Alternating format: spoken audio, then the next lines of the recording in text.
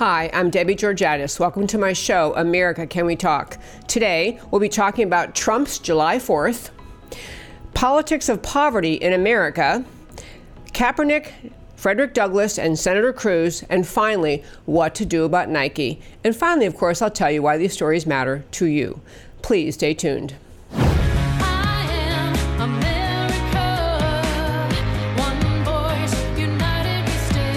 Debbie Georgatos, host of America Can We Talk, is an author, attorney, and political analyst whose mission is to inspire the American political conversation about preserving liberty in the best country on earth.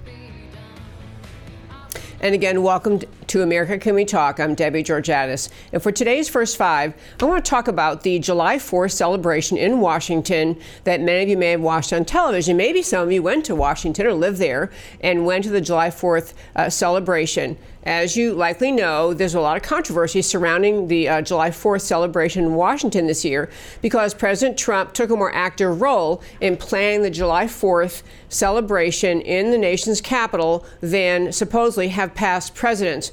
Whether past presidents did or did not get more involved in the July 4th planning, I don't know. But I do know that the critics were made to look foolish by the way this event unfolded.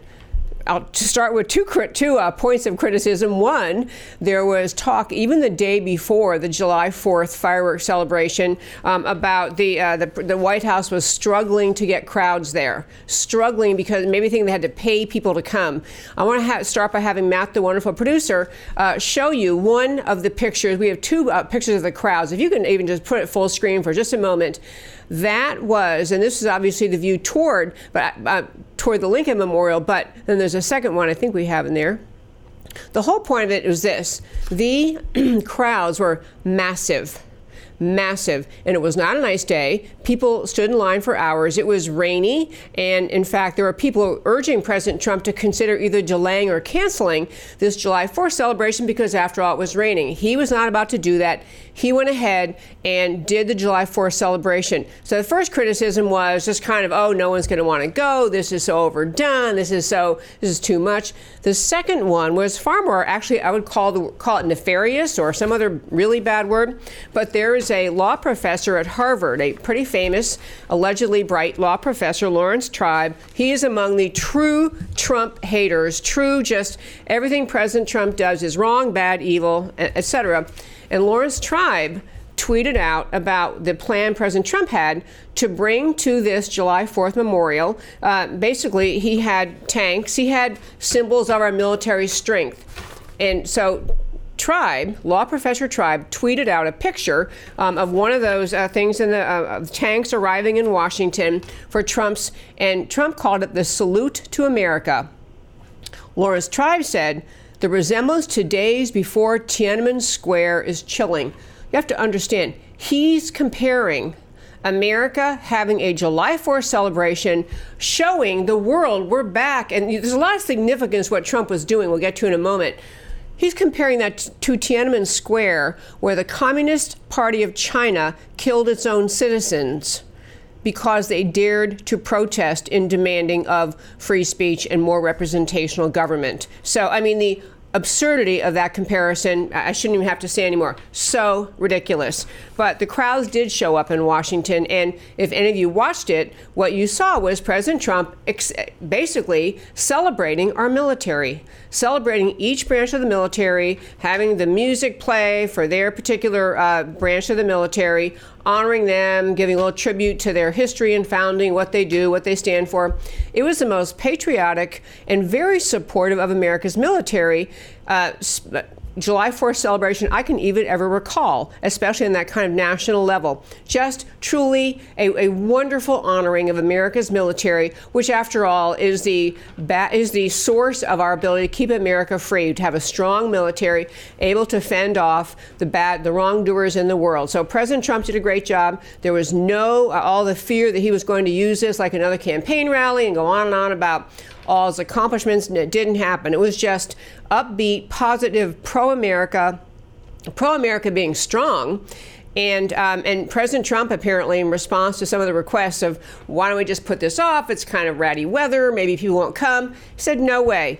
So he showed up, and as did, thousands and thousands. I didn't know the crowd size, but I do know thousands and thousands were there. And all the people that were wringing their hands and fretting and moaning and worrying that somehow President Trump would be corrupting the July 4th, the meaning of July 4th, he was stellar. And he was basically celebrating the idea that America has freedom and continues to have freedom because over the centuries, America's military has been willing to put in the fighting, the presence at foreign countries, just the willingness of our military to stand up for America. In fact, one comment I guess President Trump made afterwards, maybe he said he thought maybe this really upbeat honoring of the military might actually cause more people, more young men, and I guess women, to consider joining the military. So very, very positive, very upbeat. Critics looked, just their typical silly, petty selves. Anyway, it's just a great day to celebrate America. And I wanted to close out our honoring of the July 4th by saying that I'm just really grateful we have a president who's actually proud of America, who actually speaks up for America, speaks happily and just gratefully for about America. So that was July 4th, and that, my friends, is today's First Five. The next thing I want to talk about today, I call this segment kind of politics of poverty in America. And the reason I want to get on this topic today is this. If you watched the Democrat presidential debates or you listened to the speeches of any of the Democrat candidates for president, what you will see in one form or another is the endless presentation of America as being just having too much income inequality, too much wealth inequality, too many people really rich, too many people really poor. In fact, one great example of it was during the presidential debate last week that Senator Elizabeth Warren was participated in. She was given a question. I think it was the first question she got was essentially, America, and the polling in America shows that Americans overwhelmingly, Republicans and voters overall, and even it was a significant plurality of Democrats say that the economy is doing great. They're happy about the economy. It's doing so well. So how, Senator Elizabeth Warren, do you justify what you plan to do if you're elected, a massive increase in taxes, getting rid of the Trump tax cuts? How do you justify that in interfering with this economy, given how well it's, how it's rolling along? And she acted like she was answering another question from another planet. I mean, she basically said, well, this wealth, this economy isn't so great. It's great for the rich people. It's great for the wealthy. It's great for the corporations. It's great for all these ruling elites. But the little guy, he's still suffering. People have to, work two jobs to make ends meet. It was non-responsive to the question she was just asked, which was, hey, people in America are pretty happy about the economy, Senator Warren. Why would you want to mess with it? Well, I want to share a little bit, and I'm going to start with just one graphic that was from my wonderful producer Matt has. It's titled, the graphic is titled, A Rebirth of Self-Reliance. And it's just a chart that shows what is happening in America under, and it's not just President Trump, because President Trump did bring this economy about through his policies, but it's the policies that caused this rebirth of self-reliance, or put the other way, a reduction in the dependency on government. And I want to go through these numbers a little bit with you, because the point of putting this up is this. In America, we have more and more people working. We have fewer and fewer people relying on government, fewer and fewer people relying on government programs, and more people able to be self-reliant. Any psychologist, any student of any economy would say, this is great. You have people in this country happy to be working, people in this country able to get off of their reliance on government programs. We should be celebrating. But let's look at these numbers again. If we can put that chart back up, I'll just point out what this is saying. On that big red stripe on the far left, this is the number of people who have gotten off food stamps. So the point of this is, since Trump took office, enrollment in various government benefit programs has declined sharply. Food stamps down in enrollment 6.7 million.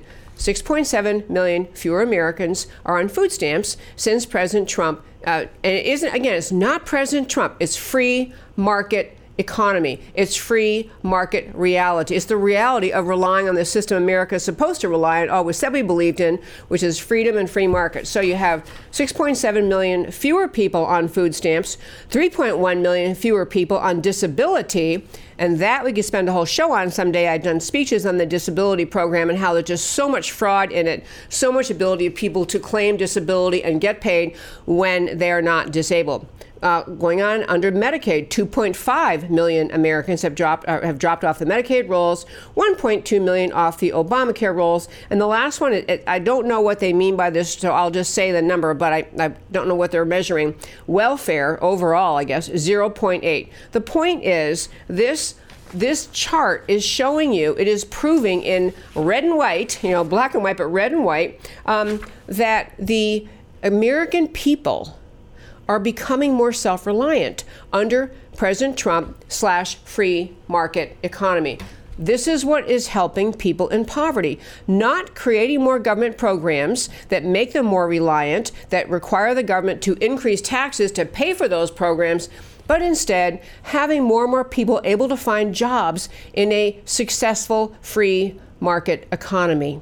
An economy where the government is inspired, the policies the government puts in place are designed to create jobs, to let private sector businesses flourish so they have the means and the ability to employ more people. This is what free markets are all about. This is what the American economy is supposed to be about. I want to show you another chart that was under the Obama era, and I did show you this chart a few weeks ago. This is just one example of the difference, though, in what happened under President Obama and his policies. Now, remember, we had President Trump.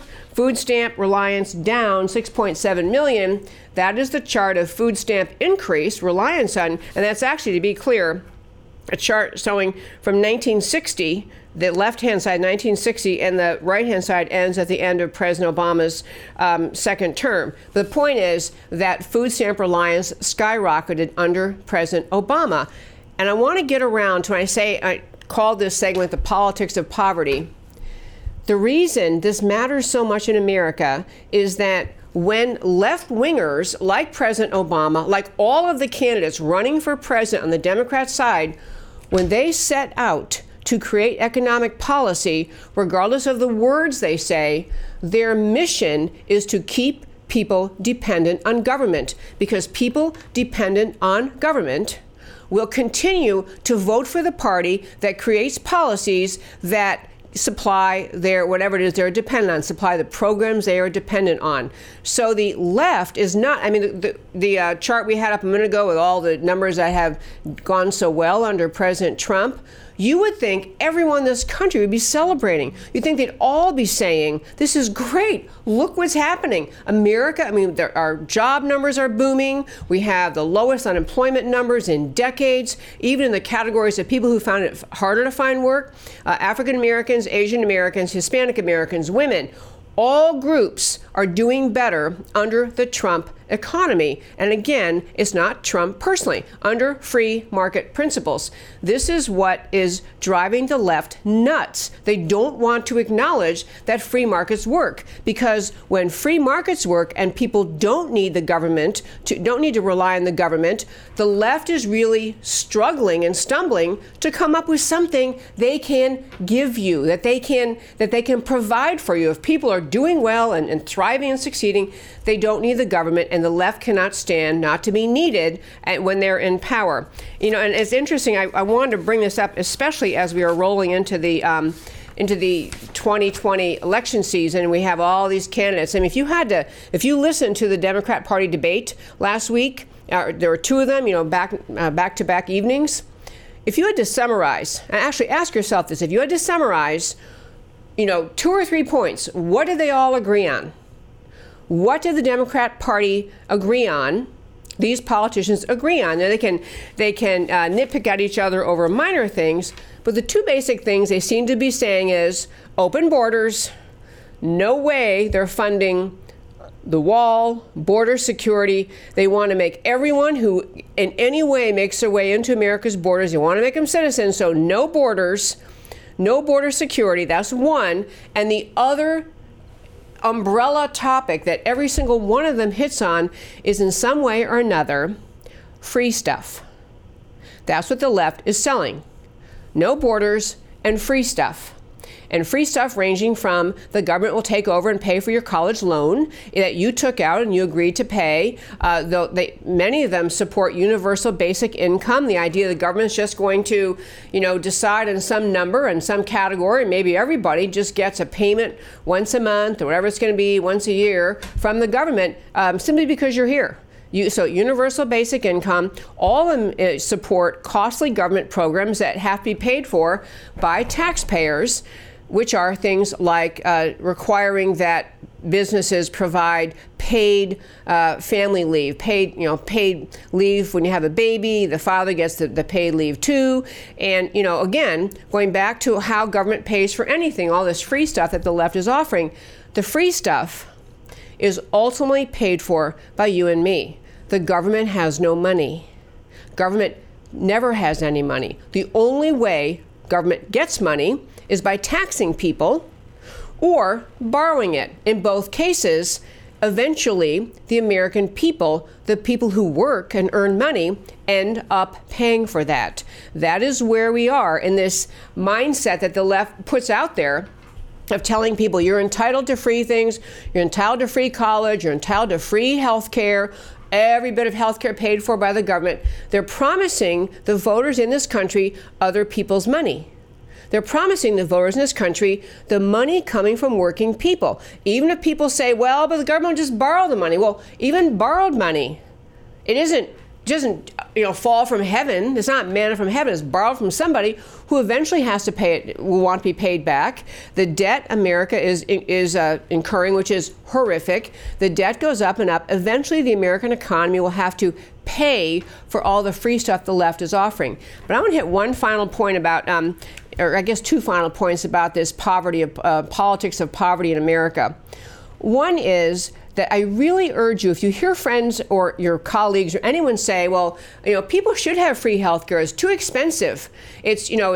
Most people can't afford it. They can't afford the kind of insurance they want, and the government should just pay for it. Even if you say, well, yeah, but the government,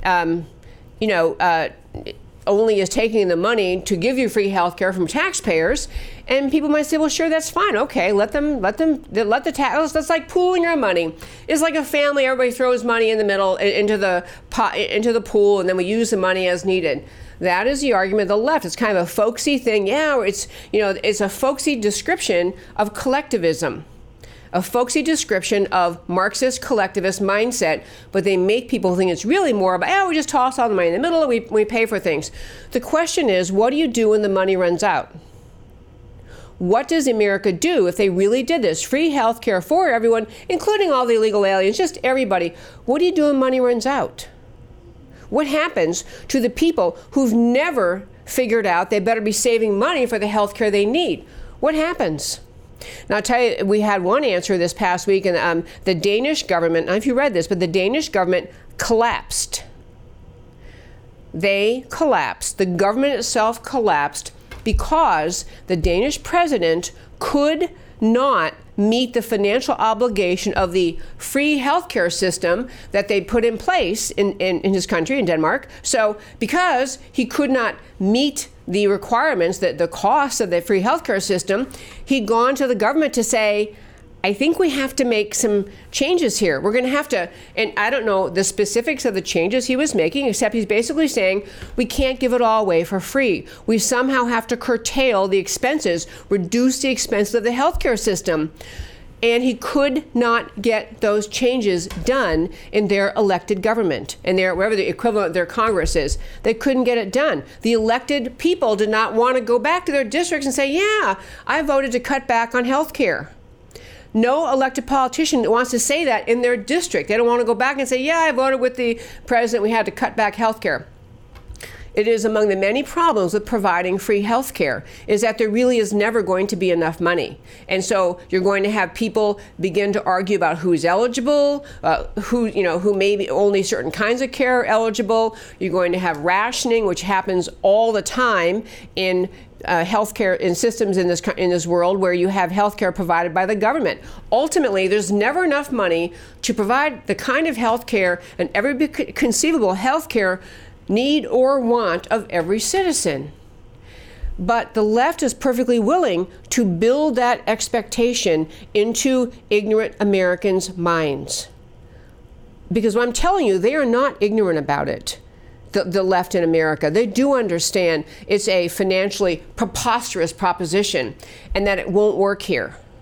But their only way they have to get power, to seek power, to get people to vote for them is to argue, we can give you free stuff, including free health care. But as the Danish people just figured out, because they couldn't get it done and the economy couldn't go forward, the government collapsed. And they're going to have to rework it. They're going to have to find some brave person to step forward and say, hey, people of my precious country, we can't afford this ridiculous healthcare system we've created. We have to introduce some free market principles. We can't just give everyone everything they need. But what happens in our country is you have the left convincing people that they are entitled to free healthcare. It's a right, which it's not. And then when politicians try to point out something factual, rational, realistic, reasonable, like saying, you know what, Medicare is already pretty much broke, and I don't know the current year prognostication. At one point, people were saying Medicare will be broke by 2045, and then I was like, no, it's more like 2040, maybe it's 2028. Whatever the current prediction is, America's Medicare system is already broke, on track to be broke. To add more people into the free healthcare system here is not plausible, it's not reasonable, but when you build that expectation up in the minds of ignorant Americans, you're stirring up people to have a sense of aggravation, frustration, resentment toward other Americans, the characterization of conservatives or just plain old realists who say free healthcare doesn't work. You have the American people, and again, the ignorant among the American people, worked into a lather where they're assuming the only reason we can't get free health care done is because of mean, stingy, rich people. You build an expectation in the mindsets of Americans which is completely unrealistic. And I think that most people on the left know this, but this is how they get votes. Promising things that they know they really can't deliver.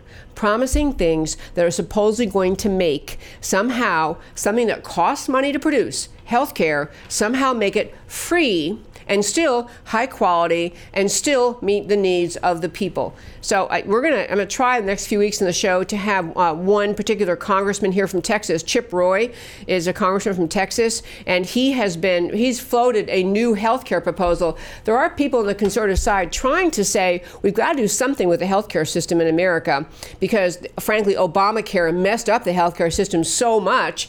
We've got to try to get it back on track. He's got at least a plausible free market-based proposal. I want to get him on if I can. If he's not available, I'm going to run through his proposal. But this is the last point I want to make on this topic for today about the politics of poverty. The reality of politics is that of the American, the poverty in our country, is that even the poorest among us in our precious country do better than most of the world, are better off than most of the world. Even when organizations, the OECD, which is a UN organization, tried to come down recently and criticize, well, America has a really high poverty rate, what they were saying, and if you read those stories, what they were saying was, given the relative wealth of other people in America who have more money, the poor don't have, proportionally speaking, as much as they should compared to the wealthy people. In America, the poverty rate is a set in law, set by regulation. But the truth is, even in America, even among the poorest among us, we have more wealth, more human comfort, more than other people around the world. And the number was something like the bottom 10% of Americans, the lowest income of Americans, lives better than 73% of the rest of the world. American Poverty. We always want people to improve. We always want the upward mobility. We got to find ways to do that. But freedom and free markets have created the best economy for the poorest of all. Last point is, you will hear this over and over and over from the American left. Their argument in this election season: capitalism is broken. This is a leftist argument. They'll take an individual person, well, look at this person, he or she doesn't have what they need, or they had some horrible thing occur and they can't afford to take care of it. And so they'll extrapolate from one person's story to capitalism is broken. Friends, we have to get this clear. Capitalism has provided America, is what has made America have the most abundant, prosperous economy, even for the poorest among us in this world. And I'll tell you one last thing on this topic of the argument about politics and the politics of poverty. You always have to ask yourself, when the American left is promising free things and more free things, and Elizabeth Warren's piling on, we're going to have reparations for all sorts of people, reparations for women. This is Elizabeth Warren proposed that, by the way. Reparations for women, reparations, of course, some candidates on the left are arguing for reparations to African Americans in our country due to slavery. You always have to ask yourself, what is the principle? Not the dollar and cents, not the idea, not the argument. What is the principle on which we set that amount and how we can control it? Because if the left's argument is vote for us, we'll always give you more free things, where does it end? On what principled basis can it end? Free markets are a set of principles that are rooted in individual personal responsibility, the idea that you understand self-reliance is the basic thing in our country, that we expect people to find their way, make their way. We help those truly physically or mentally unable to take care of themselves. And everybody else, we have this economy based on self-reliance. And we have this economy, personal responsibility and personal freedom is the core idea of America. These are principles. These are principles that stand behind free markets. And there are all sorts of economic principles we're not going to go into today, but we have them numerous times. We'll probably do it again. What is the principle the left is standing on when they basically are running on free stuff? Where could it ever end? And some of you know the answer. The end for the American left, ultimately, the radicals, is a collectivist, a Marxist collectivist economy where we have simply rooted out and destroyed all the free market ideas upon which America was founded and that made us prosperous and great. This is where the American left is headed. Getting that now and recognizing every time they say, well, you should have more free this and more free that, ask yourself, what is the principled basis on which you cut this off? I mean, where does it end? What is the reason that every need or want you ever think of shouldn't be provided for free? If there's no principle behind it, all it is the left competing with the who can think up the bigger, longer list of free stuff to promise Americans and have that be their campaign platform. These are really important ideas we're talking about today, and that's why I want to do it in a Deep Dive Monday. On my Monday show, I try to do deep dive serious topics because I think it's just vital to think about all the free stuff they're planning and proposing and running on. What is the realistic end game? What is the realistic principle that would define how we end this? Because there really isn't one, folks. There isn't one at all. And these are very consequential times in America because many people in the American left think that the mission of the government is to give everyone everything they need. And therefore, the left is just thinking up more things people need and more things the government should somehow give them for free. And that's what I have to say today about the politics of poverty. I want to turn at this point in the show. You probably followed, if you follow sports at all, if you follow politics at all, you probably followed the big kerfuffle last week related to Colin Kaepernick, the NFL player, former NFL player, Frederick Douglass, American hero, and Senator Ted Cruz. I want to start this segment by playing, this is a full 1-minute video that Colin Kaepernick put out as a tweet. He put out this video, and it was his basic point. Colin Kaepernick's point. picked up on by many other Americans on the radical left, basically saying, why should we celebrate Independence Day? Why should we celebrate July 4th? Not my Independence Day. So let's go, if we could, Matt the Wonderful, and play Colin Kaepernick's tweet. What have I, or those I represent, to do with your national independence? Are the great principles of political freedom and of natural justice embodied in that Declaration of Independence extended to us? The sunlight that brought life and healing to you has brought stripes and death to me. This 4th of July is yours, not mine. You may rejoice, I must mourn. There's not a nation of the earth guilty of practices more shocking and bloody than are the people of these United States at this very hour.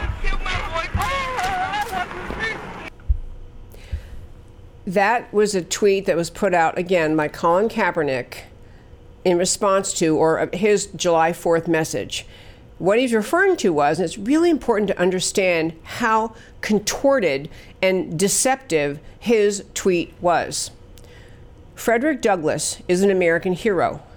He was a former slave. He was probably, of all the figures in American history, in terms of people who persuaded Americans that we must end slavery, he's at the top of anyone's list. Frederick Douglass was a brilliant orator. He was a great, he encouraged people, he inspired people. He was a great American hero. He was asked to give remarks at an Independence Day celebration prior to the Civil War.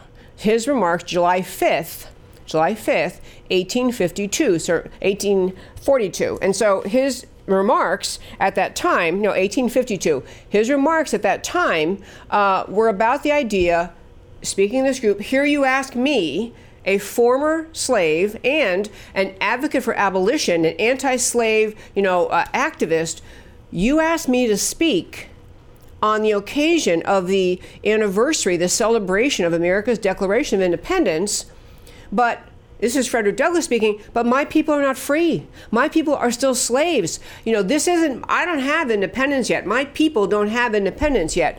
You heard from just that brief, I don't know whose voice it was reading the speech by Frederick Douglass, but it was very, very moving and basically making the point in eloquent terms that it was not right to ask him to really engage in or enjoy this celebration of July 4th because his people weren't free. And he was right. In 1852, he was right. He was profoundly anti-slavery, and he was right. And he was among the strongest catalysts in American history to push America to get rid of slavery. So his remarks, made prior to the Civil War, were put out by Colin Kaepernick to urge today in America in 2019 that Black Americans should not celebrate July 4th. That was his message, because he's harking back to what Frederick Douglass captured and saying, listen what he's saying. We aren't free. Why should we celebrate? And I have to tell you, folks, I'm going to probably get a few of you upset with me, but I do think that Colin Kaepernick, he's out of line and he's wrong. But he's a bit more of a victim than he is of an agitator. Colin Kaepernick is a victim of, I'm going to guess, very poor public school education where no one ever explained all that Frederick Douglass had to say. And Frederick Douglass, I'll get to him in a minute, but Colin Kaepernick is a victim of the just relentless Democrat media mob in this country, perpetually arguing, perpetually setting forth that the American left is trying to encourage people that this is a racist country, it's a horrible country, we should never stand up for it, it's a bad place. Just this constant, ongoing, unrelenting, America's a terrible, awful, evil place. And so Colin Kaepernick, this is his worldview. He really, he may actually believe this is the America he's living in today. It is very offensive to many Americans, including many black Americans and white Americans and Americans of all backgrounds, to try to characterize what Frederick Douglass said about America in 1852 to where we are today in 2019. Frederick Douglass's speech was so profound, so eloquent. He loved America. He loved the Declaration of Independence. He wrote prolifically and spoke prolifically about the Declaration of Independence. He loved America. Frederick Douglass was saying back then, love America, love the Declaration of Independence, but what about the independence of my people? What about the independence of the slaves in this country? He was exactly right. Frederick Douglass was exactly right when he spoke. And by the way, if you're watching this on my Facebook page, or if you'd like to go, I put a link on my Facebook page to the entire Frederick Douglass speech. You can read the whole thing. I tried to paste it into a comment, and it was way too long, but it's a very, very long speech, but really eloquent and really deep and profound. And what you hear when you read his whole speech, he loved America. Colin Kaepernick is sending out "I hate America" as his message. So, how this all, I'm sure you understood how this all came about, but Colin Kaepernick got, he tweeted out that thing about Frederick Douglass. He also is a spokesman for Nike, which I'll turn to in a minute. Not ready for Nike yet, but he tried to, Colin Kaepernick, in representing his views to Nike, so Nike has him as a spokesperson. Nike had planned to issue a shoe, I mentioned this last week on the show, a sneaker commemorating July 4th, and it had the Betsy Ross flag. The original flag, it has 13 red stars, and Colin Kaepernick said that flag would be offensive and hurtful to black Americans. And a lot of people didn't like that because, frankly, Betsy Ross was she was Quaker. She was anti-slavery. She didn't own slaves. She didn't condone slavery. She was a person who made a flag at the time our country was trying to get going with a national identity. Many people really got upset with Kaepernick and Nike saluted to Kaepernick and said, okay, fine. We won't put that Betsy Ross shoe out. In honoring what Colin Kaepernick said to them, Nike said, okay, fine, we're not going to make the shoe. But I want to get back to this segment on this show about Senator Cruz and his role. So Senator Cruz spoke up and basically said that Colin Kaepernick wasn't paying attention to what Frederick Douglass really said. Senator Cruz urged everyone, read the speech that Frederick Douglass gave. Read the whole speech. Understand, Frederick Douglass loved America. He loved the Declaration of Independence. He spoke eloquently about it many times. He just did not, of course, like slavery. He wanted slavery to end, and he was right about that too. So Ted Cruz, puts out this correction, or essentially defending the honor of Frederick Douglass in response to Kaepernick's tweet. And so he puts this eloquent defense out, and some alleged journalist, a New York Times journalist, an editorial board member named Mara Gay, actually tweeted out in response to Ted Cruz. Let me tell you first that Ted Cruz put out, you quote a mighty and historic speech by the great abolitionist Frederick Douglass, but without context, many modern readers will misunderstand. 2 critical points. And basically, Ted Cruz went on to say that, the whole Frederick Douglass speech was before the Civil War, before slavery ended. And okay, so this New York journalist tweets out, Frederick Douglass is an American hero, and his name has no business in your mouth. This New York Times journalist thinks she gets to tell anyone, let alone Senator Ted Cruz, whether or not he's allowed to say the name of Frederick Douglass. And I raised this, I did this story to kind of get around to the point. It is the same problem with the American left that we were talking about a moment ago, about poverty, and the same thing with respect to race. What is the principle? What is the possible positive outcome if you take the tack that we watch Colin Kaepernick take? What is the way forward?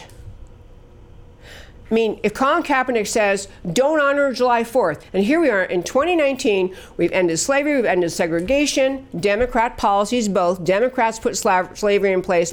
Democrats put Jim Crow laws in place. Democrats had segregation as their law and their party's policy. All Democrat policies, and we've pushed through all of those. In our country, we bend over backwards. We have affirmative action programs. We work very hard to understand each other, communicate with each other. And the answer of the radical left, which Kaepernick listens to, is no, we hate America. We hate July 4th. We hate the Declaration of Independence. We hate America. What is the way forward for America to ever unify, to ever understand each other, to ever even speak to each other when the attack of the American left is what Kaepernick did? How do you, I mean, if he said, okay, you know, I know the Declaration of Independence was a great thing, and we love ending slavery, and we love freedom, but America still has these things to work on. Kaepernick could say, you know, we want X, Y, Z, whatever we want. It is just a message of, I hate America and you should too. That's Kaepernick's message. His message is, I will never, ever get over what happened over 200 years ago. I will never, ever get over what happened in this country. He wasn't a slave, as you well know, but he was, 150 years ago, sorry. He wasn't a slave, but he's wanting America to drill down into remembering the evils of slavery and segregation, not look at the reality where we are in 2019, and not provide any path forward for any of us to ever get to a point of unity. This is, again, like in poverty, what is the end game? What are the principles he's standing for? What are the outcomes or solutions he would agree are fair? What are the principles behind what he's asking? Kaepernick was really just sending out an I hate America tweet, and sadly for some people it resonated. And finally today, I want to hit very quickly on the company Nike, because all of what happened, we talked about a moment ago, all of what happened with the Betsy Ross flag sneakers from Nike, and then Nike pulling them back because Kaepernick, who is their spokesman, said, no, these would be offensive, you can't have that. There's two things I want to say about Nike. I really do think Kaepernick I'll give him a little bit of the benefit of the doubt. He is just the product, the recipient, the victim of the perpetual outrage mode of the American left, of keeping people outraged, angry, never satisfied, never even willing to have a coherent conversation to move issues forward. The left is always and forever about keeping Americans divided, angry, frustrated, upset with each other. This is how the left rolls. This is how our country, where we are right now in this country on this. And so I really want to, I'm probably going to bother some of my listeners, but I really do want to have this, this discussion about Kaepernick is a little bit more of a victim than a perpetrator. He's not the same kind of perpetrator as some on the left. He's a recipient of the endless manipulation by the left, the kind of perpetual outrage mode. Now turning to Nike. While I can give Kaepernick a bit of a break, I cannot give it that same break to Nike, the company itself. I'm going to tell you two things about Nike. Nike's CEO is a guy named Mark Parker. When you stop and think about why would Nike pull back these shoes, obviously they'd be popular. Why would he pull back these shoes if just because Colin Kaepernick said so? And the answer is money. Nike and their CEO are okay with the idea that they are going to remain supportive of Kaepernick's anti-American message, hate America, accuse America, hate American message. Kaepernick might be somewhat innocent in what he's saying. He just is not informed enough to recognize the modern context. But the CEO of Nike is. The CEO of Nike knows exactly what he's saying. And what he's saying essentially is, we're going to have what Nike, Kaepernick's saying, you just can't have this. Nike's saying, we'd rather make money than and so we'll honor Kaepernick, and so we're just going to let him send this message, this build this outrage in America, which it did. I mean, many Americans, never buy Nike again, walk away from Nike. I'm not buying Nike anymore. I don't the corporate America has a bigger responsibility than people like Colin Kaepernick have. Corporate America could respond better. They could respond and say, you know what, actually, we're not going to have our company. Nike could say, we're not going to pull back these shoes just because Kaepernick said so. But they think they're making a gamble that supporting the anti-American message of Colin Kaepernick is worth it, and they'll make more money. They are fanning the culture war. Nike's fanning the culture war. They're encouraging division in America, humoring Colin Kaepernick, and going along with his anti-American mindset. And it seems like they're pretty darn okay with that. So on that note, I'm sorry, I'm trying to get okay. So on that note, I want to say with Nike, I am completely with the idea there is a corporate responsibility they have utterly and completely dropped the ball on. And many Americans ought to let them know they don't want to buy Nike while Nike humors this very anti-American message. And now, my friends, it is time for today's First Five. Wrapping up our day. So we had number one, Trump's July 4th celebration. And this is, I always want to tell you, the stories I talk about, they matter to you. The crowd was enormous. They didn't have to pay people to come. Enthusiastic, patriotic, orderly. Trump's speech was a tribute to the country and the military branches that protect it. It was not about him, as the left thought it would be. And this is my last thing, does love of country that was on huge display, is it that triggers the media and the left? And the answer is yes, it does. Tune out the incessant hate Trump, detached from reality narratives for the mainstream media that they are constantly spewing. Solving poverty in America. America's economy is humming for everyone based on free markets at work. We should not make policy about forced wealth redistribution, which is what all the left-wing policies are. Free this, free that is forced wealth redistribution. On snapshots of data, it takes time and persistence to lift people out of poverty, and freedom is already doing that. If wealth redistribution is the answer, who decides how much and for how long? What is the standpoint, the end point of a massive wealth redistribution effort? Where can it end in terms of principle? America should focus on widening our avenues of upward mobility instead of the collectivist wealth redistribution the left is pushing. On Kaepernick, Frederick Douglass, and Senator Cruz, Kaepernick is the recipient, he's a victim, the outcome of left-wing education, media, and politics that revels in perpetual outrage and always focuses on the worst in our history, instead of our tremendous sacrifice to make a more perfect union, end slavery, abolish segregation, and many more things. Frederick Douglass is an American hero. He was profoundly pro-America and profoundly anti-slavery. His sharp denunciation of slavery was one of the many sparks to the war that ended it.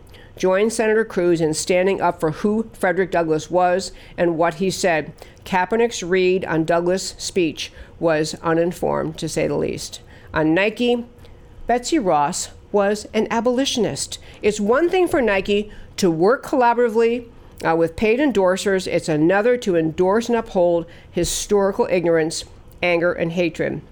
Nike is choosing to capitalize on and make money off of ignorance and hatred of America. Buying their products feeds their mission. And that, my friends, is America Can We Talk for today. Please come back every Monday through Thursday, 3 p.m. Central Time. Follow me on Twitter at Debbie Can We Talk. Come to the Facebook page. I urge you to like the page, to share the page. I do this show out of I can't even think of an adequate adjective, out of just enormous love of, support for America, wanting to preserve this precious country, this experiment in human liberty. And that's why I do the show every day, because America matters.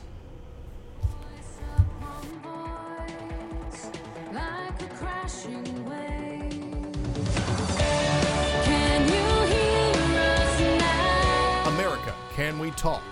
Truth about America. Can you